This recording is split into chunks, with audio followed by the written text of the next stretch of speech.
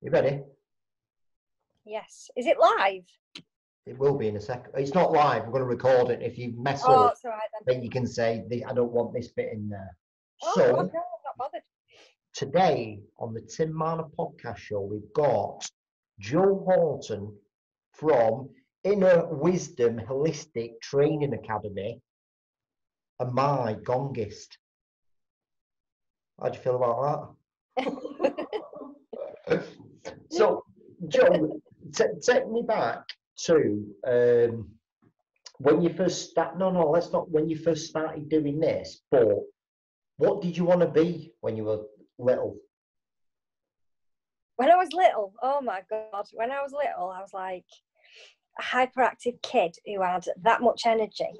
There was no stopping me, but I literally had no clue what it was I wanted to be. The only thing I enjoyed as a kid was sport. So I was sport mad. Everything was sport. My education ended up being sport, football and rugby, played for the county. But yeah, everything was just sport. So what did you do at college? At college, I did a higher national diploma in leisure, business management, and I got a straight distinction profile and won Student of the Year award. And then I was the first student to go on and do my degree in a year, and I qualified with a 2-1. And my degree is in sport, business management and IT. So what happened then after you did that? So after that, I really I did my dissertation on rugby league. I was big into rugby. I was scrum half for Crossfields in Warrington. And I wanted to go into sports development, but at the time, I think the starting salary for women was something like $9,000. And it was just, there was no way I could obviously live off $9,000 at the time. So I applied to the Navy and I applied to the police, and the police came through first. So I went to the police and I spent 10 years. Did you want to go in the police? Sorry? Did you want to go in the police? Did you ever think No, it was kind of, I knew I wouldn't be suited to a desk job for all the tea in China, because I can't abide being stuck in a room, if you like. And I suppose with the police, it was an active job and it was something that was steady. You never hear of police force getting made redundant, do you? So I kind of applied to the police. I ended up spending 10 years on the job. Take me through your police career then. So I joined the police, and I literally went from nicking traffic cones and trolleys and running around naked to being fully dressed, putting traffic cones back and adhering to the rules with trolleys. It was like one extreme to the other. I started off on the beat. Spent nearly 18 months pedaling a bike around Manchester in all weathers. It was shocking. And I did question my decision a lot at that time. I eventually got my driving licence, and then I was blue lighting it everywhere. I think I did 3 years on response. So division, basically you respond to all calls, mainly blue light jobs, stuff like that, domestics, burglaries, you name it. So I ran around doing all that. Then I joined a plainclothes unit, which was sneaky beaky work, if you like. So we would get intel on, gangs that were doing stuff in the area. So we'd go in early hours of the morning and basically do jobs. So we'd go and lock them up, or if we had intel on where stuff had been stored, etc., we'd do all that kind of work. So that was a weird time in my life, because I lived through the night, if you like. I could finish a shift at 10 at night and then get a call at 1 in the morning saying, can you come back in? So it was a really bizarre time in my life. That was fun, but it just got tedious in the end. It's like permanent jet lag. And then from there, I ended up going on to firearms. How did you get into firearms? So I like a bit of a challenge, and it popped up on, they have like an internal system. What year was this? What year was I on firearms? Oh God. When did I leave? Left in 2010. So it must have been around 2005, 2006. So how many women were in the sort of armed at that time? None. Non-operational anyway. So it popped up on the internal internet thing saying that there's vacancies on firearms unit, and it started off as a joke because the lads kind of goaded me, saying, I bet you could do that, because I've always been like really fit and I love a challenge. So I applied, and then I just went through the process. There was like an interview, then you had to go to a basic test day to check common sense around firearms. I passed all that, and then I found myself on the actual 3-month training course. And what were you doing in the 3 months? What kind of 3 thing? months, Yeah, what were you doing within? they basically trained us with SLP, 9mm self-loading pistol. They trained us with to begin with, they had an MP5, and then baton gun and taser. So basically spent 3 months learning how to use all the weapons on an outdoor range, doing outdoor exercises. And then the last 4 weeks were spent doing training on like how you do searches and car strikes and stuff like that. Did you It was unbelievable. I'd never shot a gun in my life. were you the only woman there doing that? The only woman there. There was 185 men on firearms, and I was the only woman. And of the training, if I remember rightly, there was 10 targets. I think there was about 20 of us on the training course, and I was the only female. And what was it like being the only female? Oh, it was, I don't know. It was nerve-wracking, but the lads who I trained with were lovely, really lovely. And what helped was, and I didn't know this at the time because I'd never even fired a spud gun, let alone a real gun. I was really good. My nickname was Dead-Eye Dick because I never missed the target. And I could literally, we used to have these challenges. So, for example, the 9mm self-loading pistol is only really effective from a maximum of 25 metres. And we went down to the bottom of the range, which is 50 metres, and in the prone position, so lay on the floor, I got 9 out of 10 rounds on the target with an SLP at 50 metres. So I just had a natural ability of shooting. So that really helped me because obviously it managed to gain respect with the lads. And what else I did as well, I went through the normal routine as the lads did. So all the physicals and everything were the same. And I asked for that because I didn't want people thinking, like, I wanted the lads who I was working with to have trust in me. Do you know what I mean? Because at the end of the day, if anything happens on these jobs, and you're always paired up on firearms. So if I was with one of these lads, I would have to do for them what they could do for me. So one of the tests, for example, I had to drag a 55-kilogram dummy 200 metres down the firing range. Well, at the time, and even now, I only weigh 52 kilograms myself. So it was hard work. But where there's a will, there's a way. So yeah, it was good fun. So you did that for 3 months, and then what happens after that? And then I went out onto the firearms unit, and I was operational on firearms for, I think it was 3 years. And I spent the last 12 months of my career at the airport, on firearms at the airport. Kind of got to the point where I'd had enough of the police, and I was kind of looking for somewhere to go where I could think about what it is that I wanted to do. So I finished my career on firearms at the airport. So when you were at the airport, you were thinking, that isn't for you? Yeah, what happened when I got to the airport, it was quite interesting this. I did it's really weird to hear this, but as a police officer, they train you to shoot people, but then you have to save their life. So you get like advanced, what do you call it? First aid, if you like, but we get taught defib and stuff like that. So I've just done a week training with defib and CPR and all the extra stuff that we get taught. And I was on duty. I'd finished the course on the Friday and I was on duty on the Monday.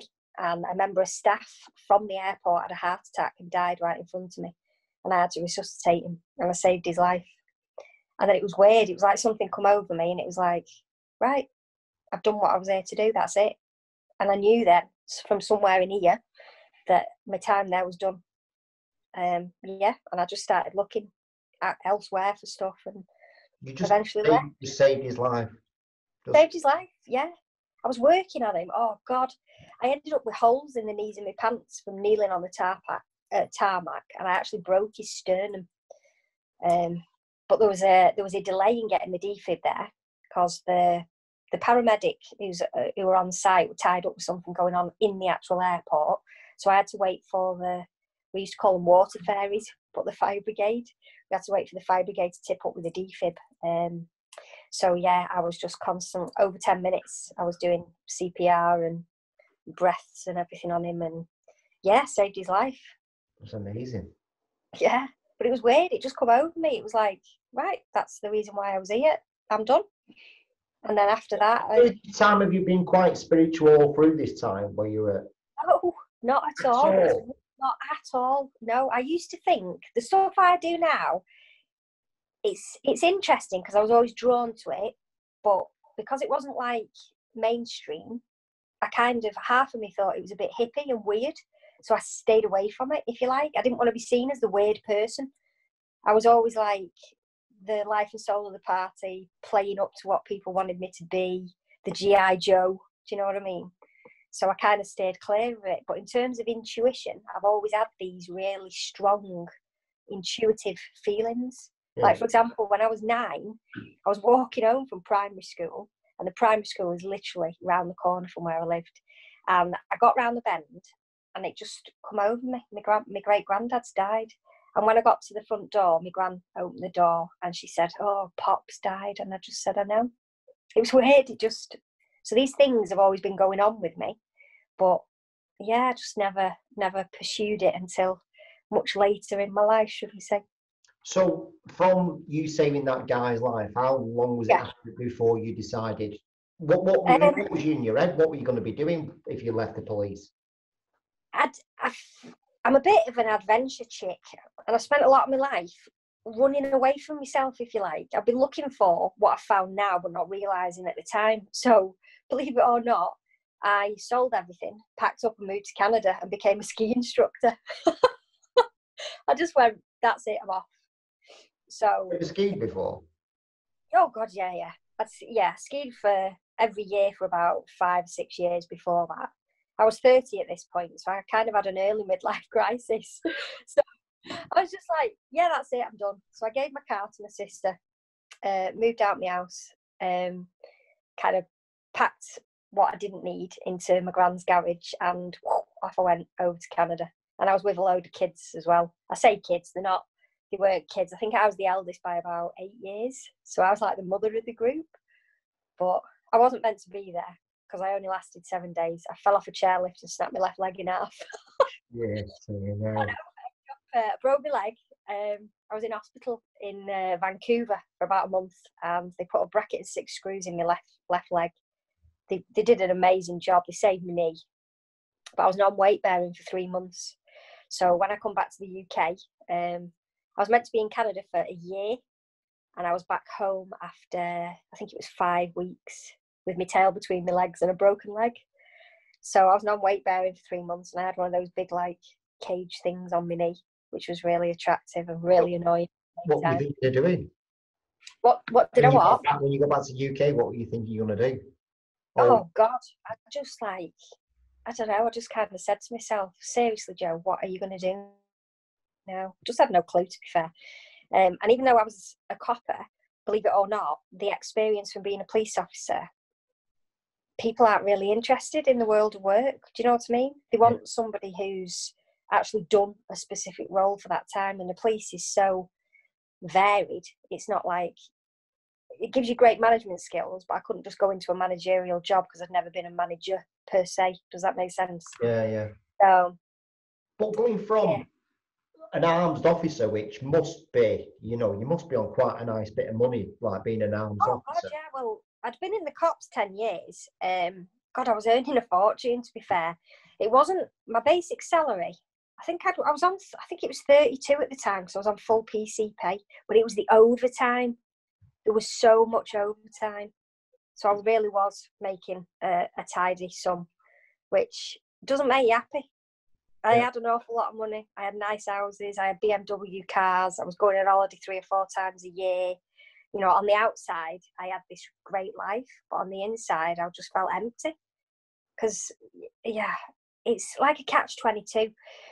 you'd be at work in the police and you'd have 3 days coming up off duty. And what people don't realise now is with the cops, there's a lot of issues with gangs. And what the gangs were doing were using the press, if you like, as their platform to show how big each of them were. So the press agreed with the cops at some high level that they were no longer going to publish anything to do with gang warfare. So there was a lot going on that the public don't know about.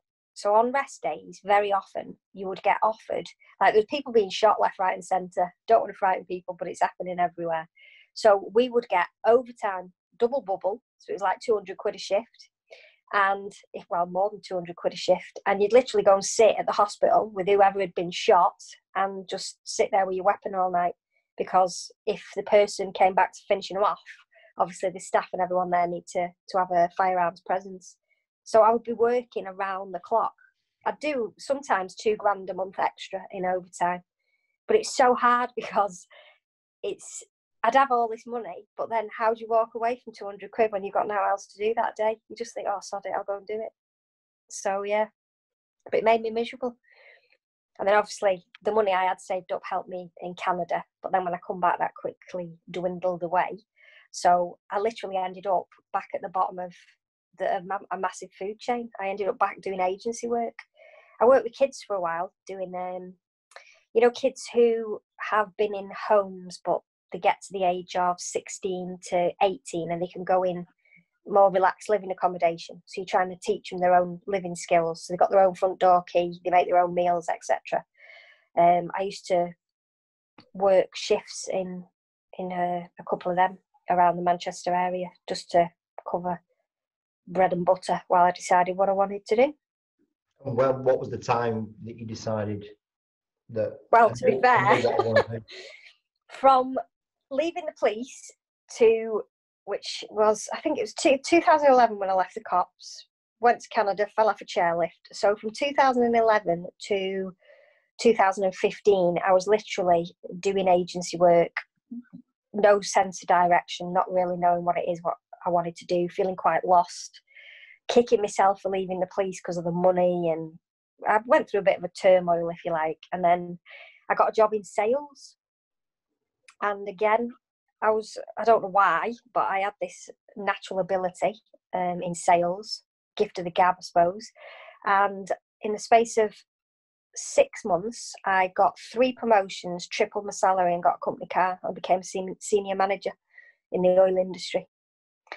So I was then running around the country doing 70-hour weeks, in charge of 5 million litres of fuel, 40 sales staff and 10 admin staff. And again, I just threw myself into work, going off around the country, earning a tidy sum again, but still feeling lost, still wondering what my purpose is. And yeah, the problem with me, I get bored. Yeah. I don't like routine, which is probably why the police nearly crippled me. So while you're working for them, have you had another epiphany while you're working for the oil company? Well, basically, what happened, I ended up with a bloke who, it wasn't the nicest of characters, should we say, and I kind of got to a point where I was just questioning everything about my life, and I was like, I am sick and tired. It's almost like a vicious circle that I've been in, if you like. Find a job, love it, do it for a bit, bored. Find a job, love it, do it a bit, bored. This was seeking adventure, all this kind of stuff. And I just went within and I was like, something's got to give. And I was on holiday. Where was I? It was for my birthday. With him? So, yeah, with him. It was my 38th birthday. I was on holiday and I think I was in Corfu. And we'd gone around May, so the weather was a bit hit and miss.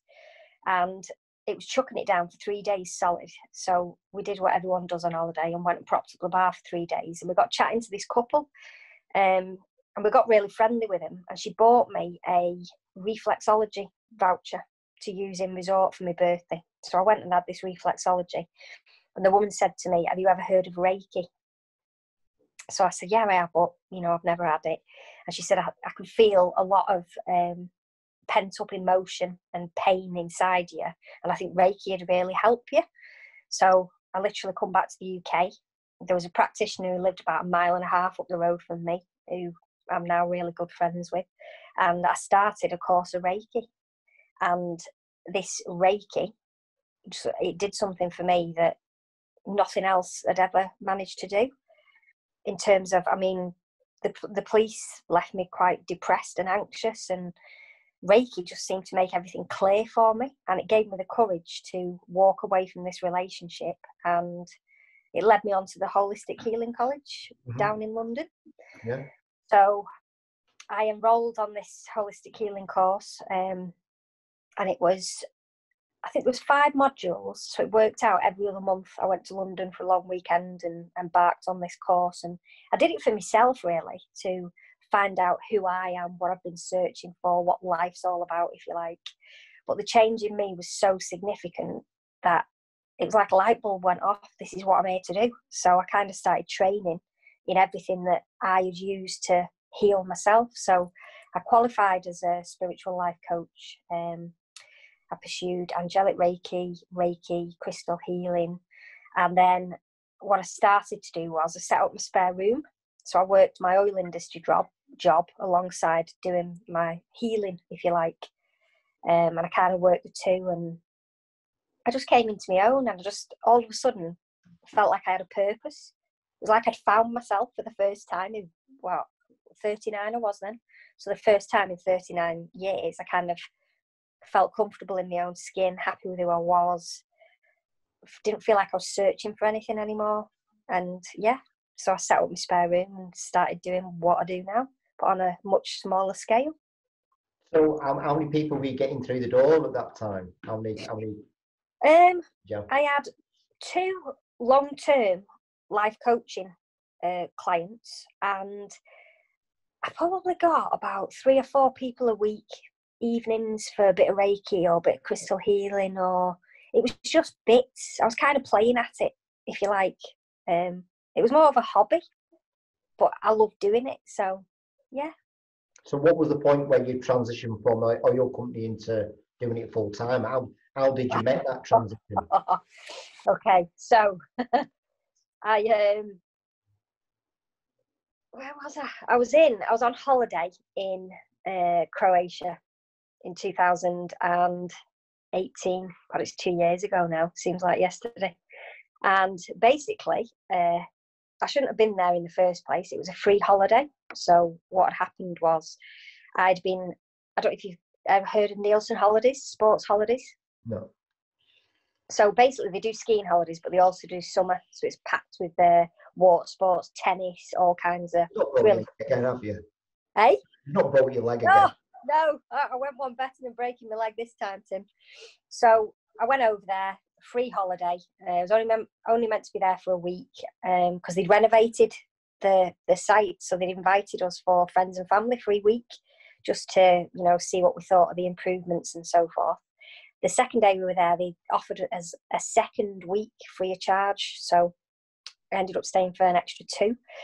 And the day before I was due to fly home, it was 11:05 in the morning, and I was doing a HIIT class on the beach in front of the ocean. It was a gorgeous day, and I went down to do my first burpee, and oh my God, as I came up from doing the burpee, I literally felt like someone stood behind me with, the pointed pickaxes that you have in the garden. Mm-hmm. I felt like someone had smashed me in the back of the head with one of them. The pain was like nothing I've ever experienced before in my life. And as I dropped down to my knees, I was like physically retching from the pain. And the fitness instructor, Alana, I remember this very clearly. She looked at me and she said, "Jo, you're dehydrated, you need water." And I said, "Alana, I'm dying." And then as I went down towards the floor, boom, popped up out of my body. I'd had a massive brain hemorrhage and died. And I saw people panicking come over to my physical body. A paramedic who was right next to me on the fitness deck exercising at the time, she had come in place of her friend, so shouldn't have even been on that holiday. she started doing mouth to mouth and resuscitating me, and then they attached me to a defib, and they got me back on the shock of the defib, and I came back into my physical body. But I only really fully integrated with my physical body the day after, when I come out of surgery. What do you mean when So, you integrated? So I came out of my body, and I was with my granddad, who passed in 2009, and he basically said to me, "Listen, Joe, I wasn't expecting the fucking podcast to go like this, Joe. I thought we were just talking about fucking police firearms. Mom, you've died." Sorry. Go on. So yeah, so I died, my physical body died, and I felt the detachment from my body. And initially I was fighting it, which is why I was in so much pain.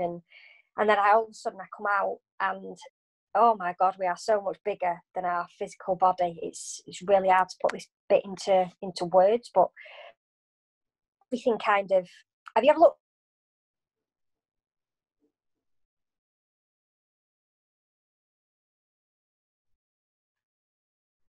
It's like a telescope. Oh, when you're breaking up a bit. Hold on. Oh, have you got me? Yeah, go on. It's like a telescope thing that you look through, and the images at the end change. It kind of looked like that.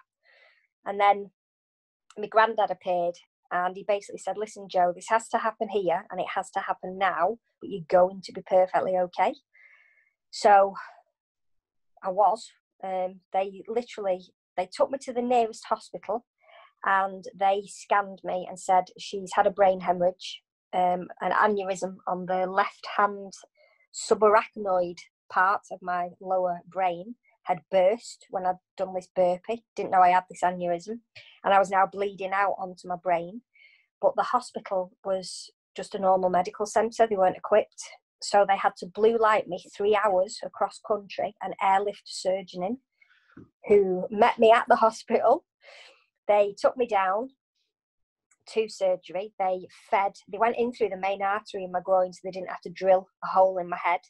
They fed 3 titanium coils up through the back of my heart and plugged the bleed on the left-hand side of my brain. My mum literally had to get a hire car and drive across country to get to me. And when she got there, they wouldn't let her see me because it was past visiting hours. Can you believe that? So my mum had to wait till the next day. And she was basically told that the next 24 hours for me were critical, because if the titanium coils didn't hold or I had another bleed, I would die. So my mum went away to find a bed sit somewhere to park up for the night, not knowing whether I was going to live or die, after travelling all throughout the day cross country to get to me, not even knowing if I was alive. And then it was 4:10 the following day, and I kind of came back into my surroundings, and I could hear stuff that I could never hear before. It's so hard to put it into words, but to give you an idea, I could hear conversations going on like around the whole of the hospital, and I could see through walls, through things. I had a choice of whether I wanted to be in the physical body or whether I wanted to be out of it. And all my senses were heightened, like off the scale heightened, and it was confusing, it was nice, it was weird, it was all these amazing things. But I remember seeing the first concrete thing that I could see in this physical body back in the now was my dad's head silhouetted by a clock on the wall that said 4:10. And they basically said, they told me I'd had this brain hemorrhage and brain surgery, and the surgeon was adamant I didn't have brain damage, but he didn't know how long my recovery period would be. Just so you're aware, the statistics on what happened to me, only 1 in 4 make it to hospital, and of those 1 in 4, 70% die. The remaining 30% tend to have anywhere from 3 to 3 years rehabilitation to get basic things back, like walking, talking, stuff like that. And very often as well, it changes your personality. Anyway, 10 days later, I walked out of hospital with absolutely nothing wrong with me. They just couldn't fathom it. I was in intensive care for 7 days. My mum was only allowed to see me for an hour a day. My only real memory of intensive care, the brain injury, should we say, the very mild brain injury I had, was where the bleed was, it was on my gag reflex. So if you put anything near my mouth, even a straw to drink water, I would literally gag. And for some bizarre reason, the nurses decided to feed me spaghetti bolognese, which went all down the wall next to me. So I just have this image of this orange plastered all over the wall, which was quite amusing, bless them. And also, when they released me from intensive care after 7 days and put me onto a normal ward, and they said that I would suffer with headaches, dizziness, etc. And it was all part of the recovery of the brain. But I didn't have any medication whatsoever. There was just nothing wrong with me. They sent a physio team to me the day before they released me, because the doctor he couldn't keep me in hospital, but he didn't want to release me because of what just happened to me. So I had to go through this like home care release process with a physio team, which they do with patients many, many months down the line, to basically say that I was fit and well. And the physio team reported back and said there is absolutely no reason to keep Jo in this hospital. She's fine. So I left hospital after 10 days. I wasn't fit to fly for another 2 weeks. So I went back to resorts and had another 2 weeks holiday. I was swimming a mile a day in the Olympic-sized swimming pool, and you would think nothing had happened to me. Never needed any medication. Nothing. Are you acting like nothing's happened, or have you got a different sense of like life at this point after what's happened to you? To be fair, when it first happened, I didn't really have any sense of it. It's bizarre. My mum obviously was panicked and she just kept crying. Everyone, even the staff in resort, when I returned, everyone was just looking at me and crying. And it was really hard for me to comprehend what I'd gone through, because I was fine. It didn't feel to me like it had happened. It had happened, but I made peace with it so quickly, because for me, it was like, by far the best thing that has ever happened to me, which sounds daft, but it really is. Because for me, the universe got hold of me by the scruff of the neck and said, look, Jo, everything you come to realise about yourself and life is real. Now get back there and get on with it. So it just took all the doubt, all the fear, all the worry, like gone in an instant. And I was like, woof, right, that's it. This is what I'm here to do. This is, we don't die. Spirituality is who I am. Everything I've read about in books, seen through meditation, is real. And what I realised was who we are at soul level and where we come from is more real than what we see with the physical eyes. So for me, it was very peaceful. But it was really difficult how other people got so upset in front of me. Like, they couldn't speak to me without crying. And they kept saying to me, oh my God, have you got any idea how lucky you are? And yeah, it was so surreal. And really. Do you think that I am quite lucky, or do you not look at it like that? Oh God, I know I am so lucky to be here, to be alive. But what I've learned on my spiritual journey is I planned that for this life. That was my awakening, so that I could get on with what it is I'm here to do, if that makes sense. I'm grateful that I didn't have any disabilities or, issues to overcome. But for me, people always say, oh my God, you're an inspiration and you're so lucky to be here and blah, blah, blah, blah. And it's great to hear. But the way I see it is, I had a brain hemorrhage, but it was just like breaking my toe, because I got over it so quick. I've not had to overcome anything. Yeah. Do you know what I mean? Yeah. Like, a lot of people who have had what I've had, 4 or 5 years down the line, their life isn't the same. They can't do what they used to do. They can't speak for themselves. And for me, all I did was do a burpee, come up and go, oh my God, that hurts. Then wake up in hospital, then go off on these mad adventures with my soul, then go back to resort and carry on with my holiday. Which, Yeah. you know, Yeah, no, I get that. It is awe-inspiring, and it's like, oh my God. But for me, you know, somebody who's really inspirational is someone It's who like you've had an awakening in a way. Yeah, yeah. But Yeah, that's a kind of, massive. that sort of like confirmed what you already thought Yeah, to a degree. yeah. It's So like, what now that's happened to you, what were you thinking? Right, now I'm going to get on it. oh, well, yeah. I was in resort. It was weird. I was on this high, like I've never been on a high before. And I could hear, and my senses were just off the scale. And it was really difficult to kind of ground and balance myself. I'd be walking along in my physical body, but I could feel myself floating off out, and I would constantly have to be focusing on bringing myself back in, because I would be splitting myself from myself, which probably sounds weird, but I don't know, how can I explain it? Have you ever had helium?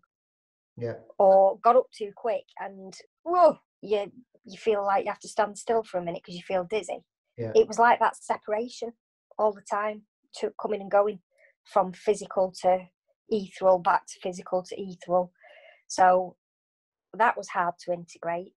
My sound, I could hear people out at sea, actual conversations they were having, which is just really random. I could hear birds that you couldn't even see, and then they would come into vision, and so that was all weird. But for the remainder of the holiday, I felt really grateful.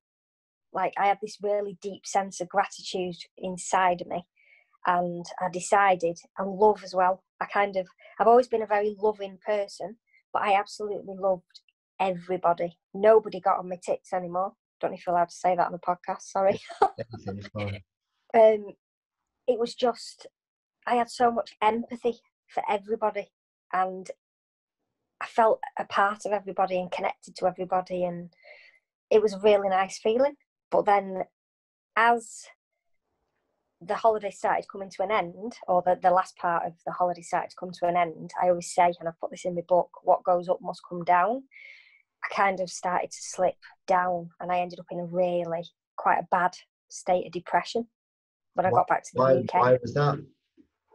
I think what it was, it was the reality of what had happened to me started to take hold of me, because it's like if you suddenly you want a car, you start seeing that car all around the place. Have you ever experienced that? You think, oh, really? And then you start seeing that car everywhere.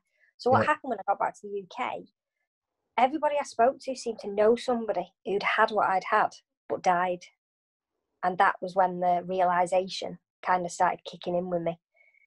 There's those people who I know, or who approached me and said, oh, this happened to my friend, it happened to my mum, or whatever. I think there's only 2 that survived, but they're severely disabled from it. So it was that was really hard dealing with that. And then also, even though when I came back into myself and I had this high, I suddenly came back to the UK and I didn't know who I was anymore, because I'd never been this version of me. Does that make sense? Yeah. And I went through a period of feeling really lost, because I was like totally detached from my oil industry job. I just didn't want to do it anymore. But it was my bread and butter, and I hadn't built my holistic business up enough to support myself. So I kind of went into this, I just didn't want to face the world, if you like. I'd been so content, sat in Croatia on the seafront, feeling grateful for everything, that when the time came to come back and face this new reality, I just felt overwhelmed by everything. And I ended up suffering quite bad depression, to the point where I wished I hadn't survived. Really? And it's hard to, I did.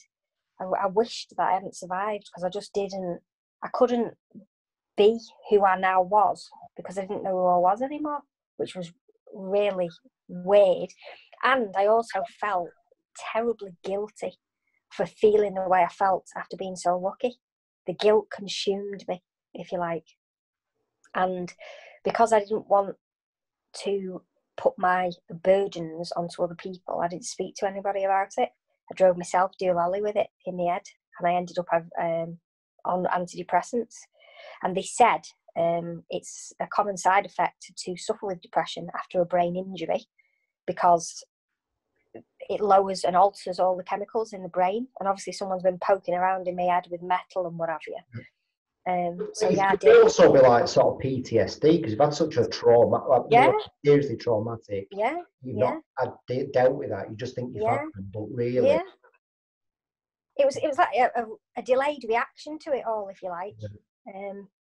And that happened, I think it kicked in around, I got back from Croatia beginning of June, and the depression had started to kick in, and it took hold of me till probably September, October time. And I was in a bit of a dilemma as well, because my job, I was dead lucky. They carried on paying me, but they wouldn't let me go back to work because they weren't convinced that after a brain hemorrhage and brain surgery, I should be back at work. So there was a big wait between me getting back from Croatia, getting seen by a doctor in the UK. So I was off work, so I had nothing to do, if you like. And then, lo and behold, they made me redundant. So I lost my job. So I was literally stripped to nothing. Oh, and I lost my house as well. Forgot to mention that bit. My mum, bless her, she thought that I would need long-term care after, when I was in intensive care. Spent too much time on Google, I think, bless her. So she gave notice on my flat. So when I did come back from Croatia, I had to move all my stuff out of my flat. So I had nowhere to live, and then I lost my job, and obviously I died. So I was literally stripped to nothing, to just this shell. And that's where there's an epiphany bit coming up. What was the epiphany? the epiphany was, I threw myself in to what I do now. You just I literally, there were no sign or anything. You just thought. no, I just knew. I got past the sulking bit, and I just thought, Joe, what are you doing? You've just survived a brain hemorrhage. Get up and get on with it. So I did. Can you remember that? Can you remember that moment you did that? Oh yeah, I was flicking through Facebook like you do, and I saw this skull workshop. I don't know if you're into crystals or if anybody out there is into crystals. So I saw this skull workshop with my friend, or the lady who did Reiki with me and kick-started my journey. And I scrolled past it, and something in here went, oh, you need to go to that. So I went back up, found the events, and I messaged Deb and I said, have you got any spaces on this workshop? Because it was the day after. And she said, I've not. She said, but for you I have. I'll put a chair out. I'll see you tomorrow. So I went, and being back in that environment of like-minded people, it just kind of catapulted me back into a positive place, and my motivation kind of overnight came back. And I had nothing. I had no house, I had no money, and I needed to start my business, and I just trusted. And I kind of just said to the universe, right, this is what I'm here to do. You want me to do it? Show me, lead the way. And then I just followed what came to me. I built a vision board. I've always had vision boards since 2015. So I built a vision board of what I wanted and just got to work. And the way it all unfolded. What were you doing? What kind of thing were you doing? When you first started, what were you doing? What were you doing? Oh, okay. What were you doing? So there's a spiritual hub not far from where I live, and the lady there found me on Facebook, and she said, Joe, I don't suppose you'd be interested in renting my space? I've got a community of 1,000 followers, and my space provides people come in and run workshops and healing and da. So I was like, oh. So I went along and I booked 2 workshops a month for the next 3 months, and I just made a start. And then over time, the numbers got bigger and bigger, and it just grew from there. And then I went to see Leah, at Ascend Hot Yoga to run a sound bath. And when I went there, found that space, and she said, I don't suppose this would be of any use to you. And I was like, oh my God, there it is. And then, yeah, I carried on doing what I was doing. But then I think, this is what's really interesting. End of May last year, I found Leah at Ascend, and I was due to open my doors at Ascend Hot Yoga on the 30th of June. And the week before, on the Thursday, so the Sunday was the 30th, so on the Thursday, I went to Walton Hospital for my follow-up appointment from my initial aneurysm. And I went there completely convinced that everything was fine because I'd had no issues, not even a headache to grumble about. So I went down there, parked up, paid £3 for half an hour's parking, effed and jeffed a bit, moaned about the energy in the place. My name come up on the board, and I went down and went into this surgeon, and my stomach, as soon as I got in there, I just thought something's not right. And he sat me down, he'd got his desk set up like Starship Enterprise with all these screens around in a circle, and he said, come and sit here. So I sat down, and for the first time I saw the inside of my brain on the screen, which was so interesting. But there was he showed me my aneurysm, the one that had burst in Croatia, and it was massive. It looked like the size of an orange. He'd blown it up that big on the screen, but you could clearly see that it was no longer properly plugged. And what he said, you've got coil condensing. So I was like, right, okay. And at this point, I was crying, but kind of not aware I was crying. It was like my soul was crying for me. So all these tears are coming down my face, and he put his hand on my hand. And he said, Jo, if we don't operate, he said, you will die, because this is no longer a ticking time bomb. It's an atomic bomb. So I was like, oh. And he said, but there's more. So I was like, what? And at this point, like, the whole room was just closing in on me. And I sat there, and I literally in my mind said, what more do you want me to go through in this life universe? Because I just don't think I've got anything left in me. So the surgeon pointed to an aneurysm behind my right eye, which had gone undetected from my last scans. And he basically said to me, Jo, if this aneurysm in your right eye bursts, you will go blind. He said, you may survive like you did the first time, but you will go blind. So I said, right, okay. And he said, with the initial surgery that you've had, we need to do something with the coils. He said, we might have to put another coil in. He said, but what I need to make you aware of is you're at a higher chance of having a stroke, because we are going into an aneurysm that's already open. If we put a coil in and it forces the other coils out, you will bleed out and die. But if we don't do anything, he said, the chances are it will erupt again and you'll die anyway. So what do you want to do? So I was just like, seriously? So I kind of said to him, okay, so you need to go back in. I need to have double brain surgery. So he said, yeah. So I said, right, okay, no problem. But what are you going to do with the initial aneurysm? So he said, Jo, I can't tell you what I'm going to do to it till I'm in there. He said, all I can say is I will do my best to fix it. He said, but I just don't know what I'm going to do till I get in there. So I said, right, okay. So I left the hospital, and my head had fell off massively. I came home, I went to the shop, I got a crate of Stella, and I literally sat in my room for over a day, and I just drank and cried and drank a bit more, swore a lot, and just thought, why save me from a brain hemorrhage to put me through this again? Anyway, I resurfaced on the Saturday, and I said, right, that's it, I'm carrying on as normal. So I opened my doors on the Sunday, and I basically spent that 4 weeks that I was waiting for my surgery to write my own fully accredited training courses and become accredited. And that's where Inner Wisdom Holistic Training Academy was born, because I was actually called Vibrant Soul before that. So to occupy my time, I spent those 4 weeks writing my own training courses. And I told myself that I was going to be okay. I told the world I was going to be okay. And I just carried on as normal. And my family were devastated. And they were always getting really upset and crying, which was really hard for me because I was trying to not go down the what if path, because I'm fully aware that you attract what you most think about into your life.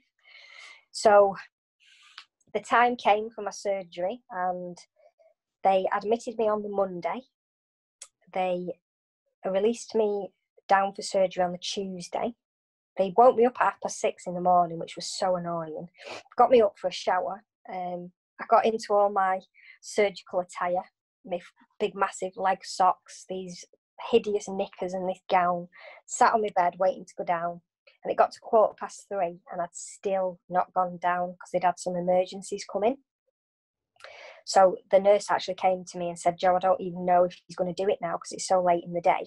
And obviously your surgery, you've got 2 aneurysms, blah, blah, blah." So I thought, oh, Jesus. Anyway, she appeared about 15 minutes later and she said, "The surgeon and his team are staying to do your surgery. However, there's a 45-minute wait for a bed." So I said to the nurse, "Well, can I not walk down?" And she went, "Well, yeah, if you want to." So I literally put my trainers on and walked down to surgery, knocked on the door. All the surgery team were there. They're kind of laughing, saying, "Could you not wait, Jo?" I was like, "Nope." There was no chance I was going through that 4 weeks again. So I got on the bed and they did what they did. And I came round and the first thing I said was, "Have I had a stroke?" And I remember the surgeon saying, "No, Jo, you've not had a stroke and you've not died." I literally have been chewing my lip for nearly 5 hours. So my lip was, I could see my lip, the bottom of my lip with my eye. So it looked like my face was a bit like sloth because I've been chewing my lip. So I was panicking that I'd had this stroke, but I hadn't. So he came round the next day to see me. And he basically said, the aneurysm, the initial aneurysm, he said it's rectified itself. He said, but what we've done is put a stent behind your right eye to make sure that it doesn't erupt. And, you know, as far as we're concerned, you're fixed and it's just follow appointments from here on in. They discharged me with Anadin and clopidogrel, which is a blood thinner. And they basically said to me I was going to get headaches and I needed to rest and refrain from work and the usual stuff that they do. So this was the Wednesday. They released me that Wednesday to come home. So in Monday, surgery Tuesday, released Wednesday, came home, went to bed, got up Friday morning and I was back in work. Fine. The following Monday, I was back at the gym. And my body rejected the blood thinning medication. So I ended up being one of the only patients in the UK who was on clopidogrel once every 4 days. It's usually life-threatening to have it less than once every day. And the only reason I had it 1 every 4 is to appease the surgeon because he would not allow me to come off it. So... I mean, that's a story and a half, that, isn't it? I know. So here I am. 2 lots of brain surgery later. And the good news is I had my follow-up appointment just before lockdown and I've been given the all clear. That's so amazing. They don't need to go in, touch wood, again. I've just got to have routine checks now on the stents and the coils to make sure they're intact, if you like. So I'm unmedicated and running my business and fit as a fiddle. Shouldn't even be here, but I'm as fit as a fiddle. So reflecting back on it all now, what is your purpose? My purpose? Oh, I'm definitely here to help people step past this illusion of separation and come into one with the soul, to learn about who they are at soul level. Shine or spread the light, anchor the light, if you like. I've written a book about all this, which has just been published. Perfect timing for the lockdown. Perfect. What is it? What's the name of the book? It's called Never Judge a Book by Its Cover by Joanne Horton, and it's available on Amazon. Pretty cool. Yeah. So, yeah, I just feel like I know I'm here to help others to heal and reintegrate and become their authentic selves. And that's what I do. How do you do that for people who are kind of sort of resistant to all the woo-woo bit of it? Because the world that you live in is very oh God, kind, isn't it? And yeah, there's nothing wrong with that, but yeah, do you know what I mean? I don't feel like, you know, it puts a lot of people off that side of it. And oh yeah, I don't think spirituality needs to be like that for yeah, some people. But that's what I like about you. And in fact, that's what I like about Leah as well, is the fact that you've just got the edge about you. Do you know what I mean? yeah. Like me, I don't want somebody coming in my Sacred Heart Centre. Listen, I understand that, I got that, but I Yeah. don't need you talking to me like that. Yes, yeah. No, I'm totally with you on that. One thing about me is I'm not a big fan of this love and light. Except everyone in the spirituality they always sign off on emails saying love and light, or they send messages saying love and light. It's nice, but spirituality it's not all this airy fairy crap. Your ego is always going to be there. I've got a fully liveried car with Inner Wisdom Holistic Training Academy plastered all down the side of it. But the other day, before lockdown, I was honking my horn and giving someone the V's because they cut me up. We're still human beings. I was laughing to myself after because I was thinking, oh my God. My number, mobile's there, just in case you want to get me. Yeah. But, you know, it's not about all fluffy. Spirituality, you know, coming home to yourself is hard work, it's hard graft, and it's ugly. You've got to come to terms with all that you are and accept all of your crap and all of the crap stuff you've done. And it's about finding balance. You know, one of the main reasons we're here in a human body is to venture back to ourselves. But it's not all about airy fairy lovey fluffy stuff. That's an aspect of it. It's nice to be that way, and I do try to be that way as much as I can, but there's always going to be people who get on your pip. It's healthy to swear and let stuff out. And I suppose the way I operate, I'm dead down to earth.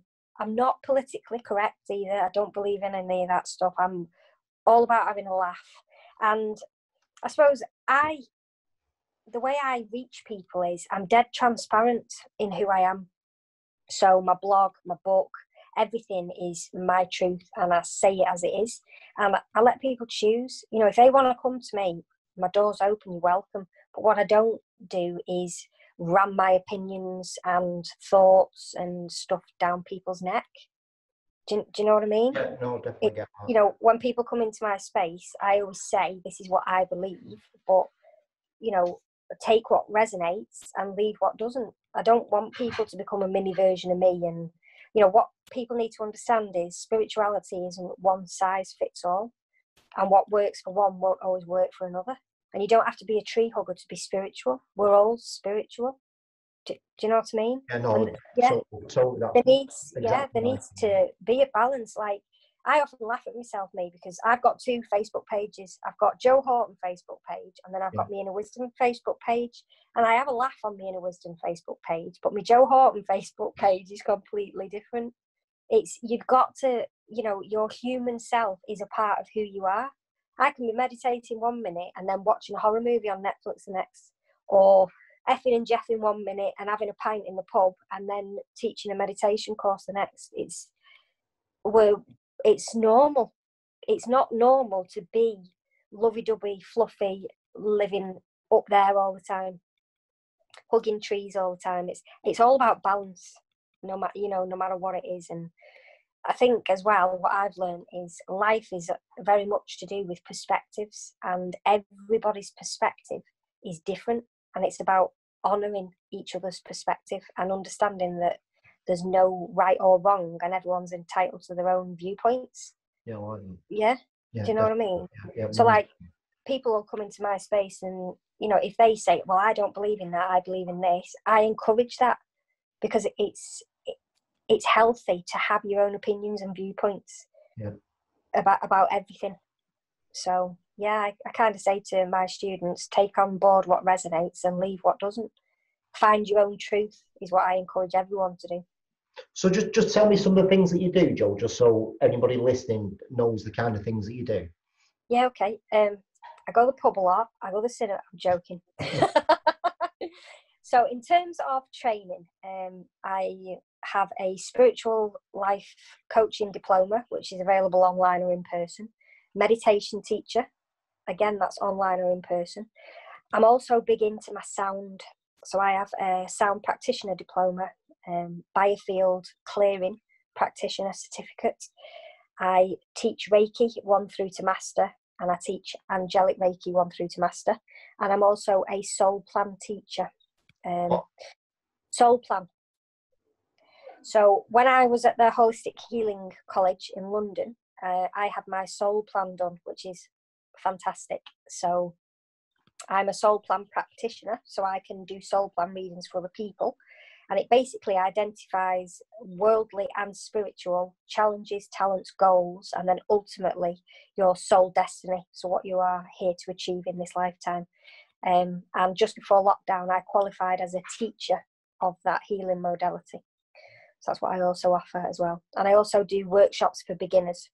So I do Heal Yourself with Sound, Introduction to Crystals, Angel Oracle card reading, and I also do a belief clearing workshop to help people get out of their own way. Where can people find you then? If they want one of these services, where can they find you? You can find me on Facebook, Inner Wisdom Holistic Training Academy.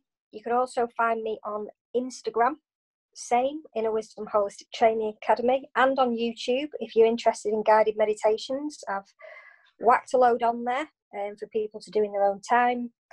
I'm on LinkedIn, Joanne Horton, and my website is www.inner-wisdom.co.uk. And where are you based? I am based in Leigh, Greater Manchester. At Ascend Hot Yoga. At Ascend Hot Yoga. Yeah. That's it, Joe. I've just gone through your life. I can't believe it. My head fell off at the part. So I was just like, what the fuck is she on about? Hey, the way she's died. Oh, you're talking about a bit of Reiki, love.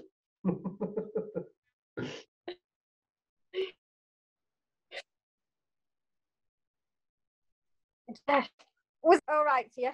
Oh, no, it's breaking up a little bit. All right, you got it. Right, Joe. Sorry. It's all right. I'm have to come and get one of your crystal healing things done. Definitely. Yeah. That sound bath was sick. I loved it. I had the best night. I love sound. Yeah. Yeah. Sounds ace. Right, dude. Thank you so much. You're welcome. Stay safe, and I shall see you soon.